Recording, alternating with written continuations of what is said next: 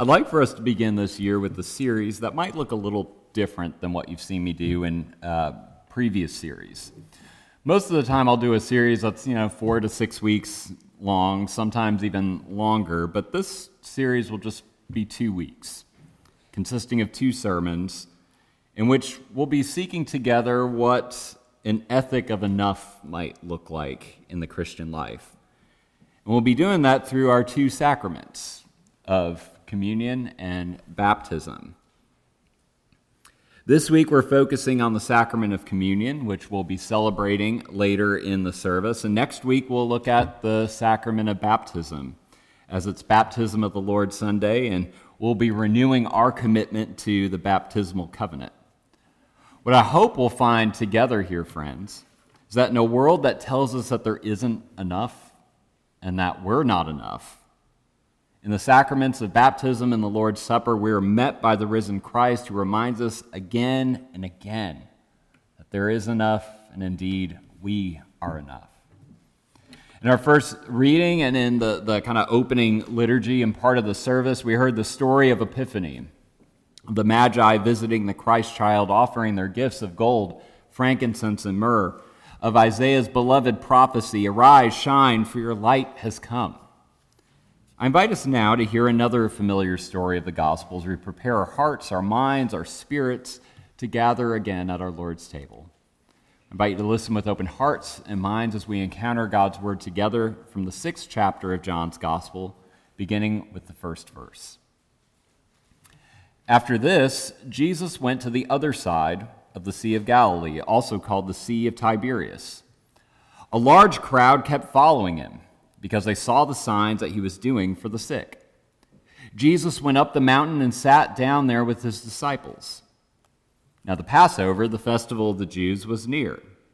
When he looked up and saw a large crowd coming towards him, Jesus said to Philip, "Where are we to buy bread for these people to eat?" He said this to test him, for he himself knew what he was going to do. Philip answered him, 6 months' wages wouldn't buy enough bread for each of them to get a little.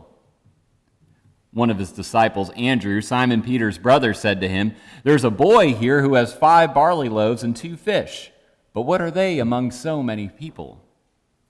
Jesus said, "Make the people sit down." Now there was a great deal of grass in the place, so they sat down, about 5,000 in all. Then Jesus took the loaves, and when he had given thanks, he distributed them to those who were seated, so also the fish, as much as they wanted. When they were satisfied, he told the disciples, "Gather up the fragments left over, so that nothing may be lost." So they gathered them up, and from the fragments of the 5 barley loaves left by those who had eaten, they filled 12 baskets.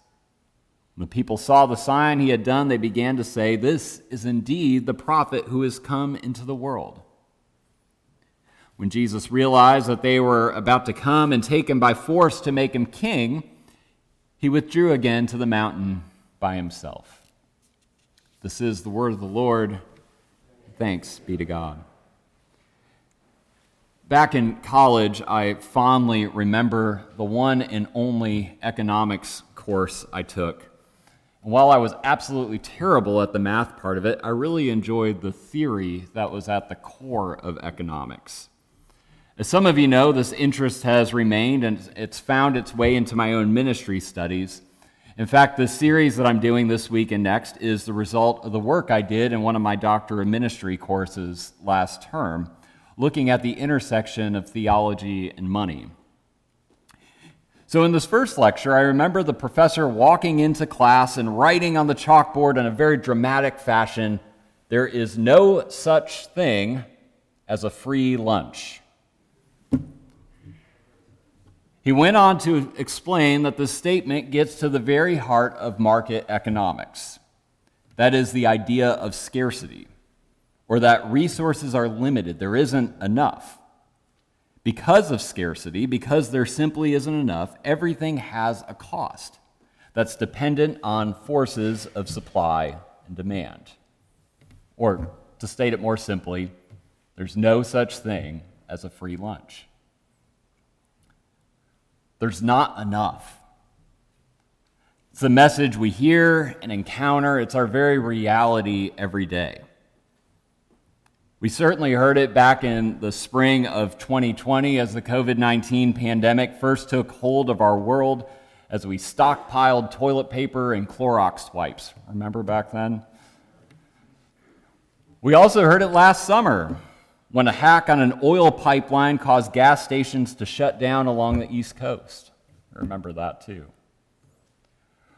We heard there's not enough this past holiday shopping season as supply chain issues caused delays and shortages, while rising inflation caused prices on everything from toys to groceries to rise faster than any time in recent memory.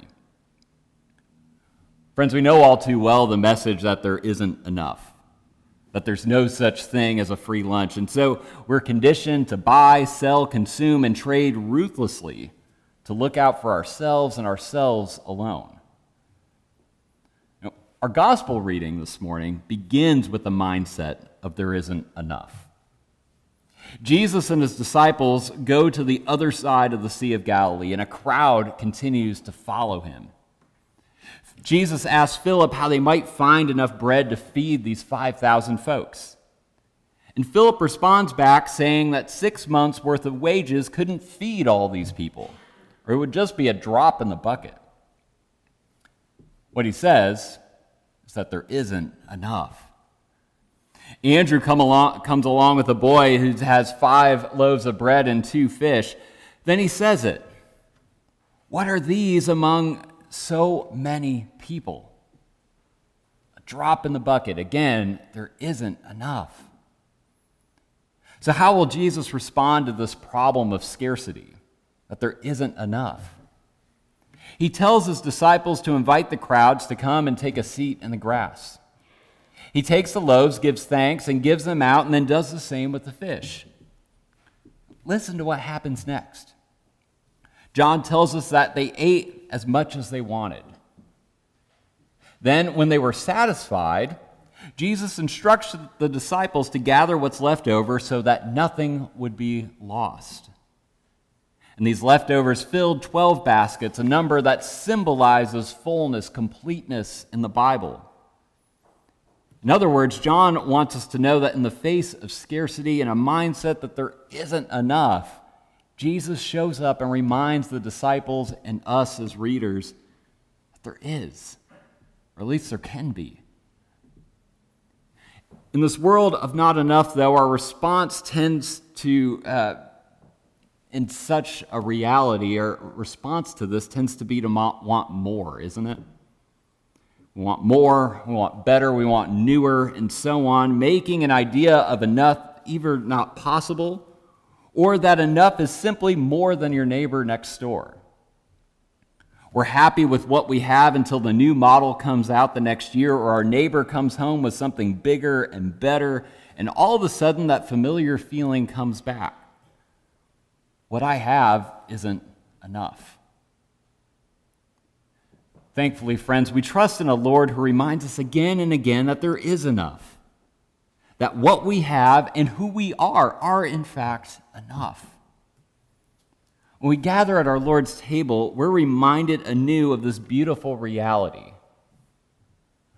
It's here at this table where our Lord meets and feeds us with his very life and love. Catholic scholar William Cavanaugh claims that when we gather at our Lord's table, the insatiability of human desire or our feeling that there isn't enough is absorbed by the abundance of God's grace and the gift of the body and blood of Christ. In other words, friends, God's self-giving to us at this table is a reminder each time that there is enough. John Calvin once said that in the sacrament we are reminded that Christ is the only food for our soul. As we continually join in this foretaste of the kingdom of God, our souls are fed by Christ's very own life and love, just as bread and wine nourish our bodies, reminding us anew that there is enough, that God's self-giving love in the sacrament is enough, as we grow more and more into the stature of Christ. Now, our experience of enough in the sacrament isn't an excuse to forget about the hunger and injustices that are endemic in our world. Christian ethicist Daniel Bell says that an understanding of God's abundance or of God's enough allows us to pinpoint the locus of scarcity in sin and the brokenness of this world that Christ has come to redeem, and the hunger that his followers are called to feed and fill. Met, fed, and nourished at our Lord's table, we are emboldened to feed others in Christ's name to ensure that they too have enough.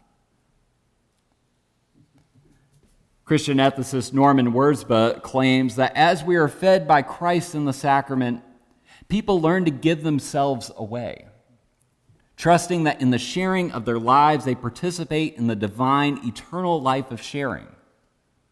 The world ceases to signify a material possession and instead becomes a gift to be given and shared. Friends, this ethic of enough that we experience at our Lord's table is one, of course, that is rooted in love. The self-giving of God that we experience at our Lord's table beckons us to give of ourselves to our neighbors in love.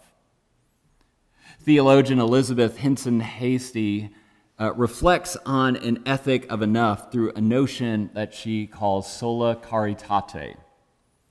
In the Reformation, the Reformers adopted a mantra that became known as the solas, Latin for alone. So grace alone, faith alone, Scripture alone, Christ alone, and to the glory of God alone.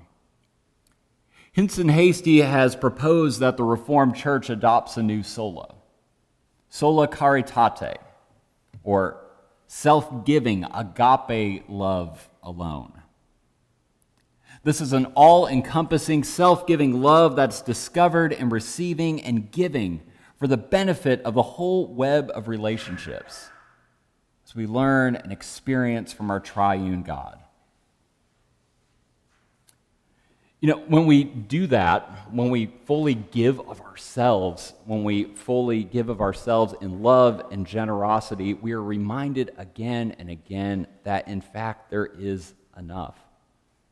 When we do that, our meager feasts of loaves and fishes turn into an abundance that provides enough for us and for all.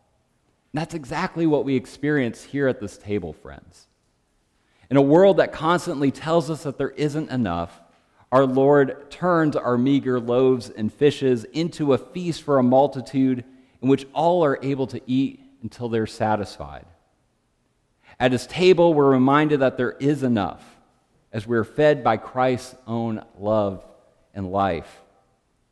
As we're met and fed by Christ in the sacrament, we are emboldened to go out into the world to give of ourselves to others to ensure that they too have enough. In other words, friends, meeting our Savior in the sacrament and being fed by his life and love encourages, strengthens, empowers us to go out and give of ourselves to our neighbors, that they might be fed in body and soul and spirit. Friends, in a world that tells us there isn't enough, at this table we hear a different story, a better story, that there is enough for us and for all. As we prepare to share again in the feast our Lord has made and given to us, let us reflect on this and seek to commit ourselves anew to sharing of ourselves and giving of ourselves in love for our neighbor.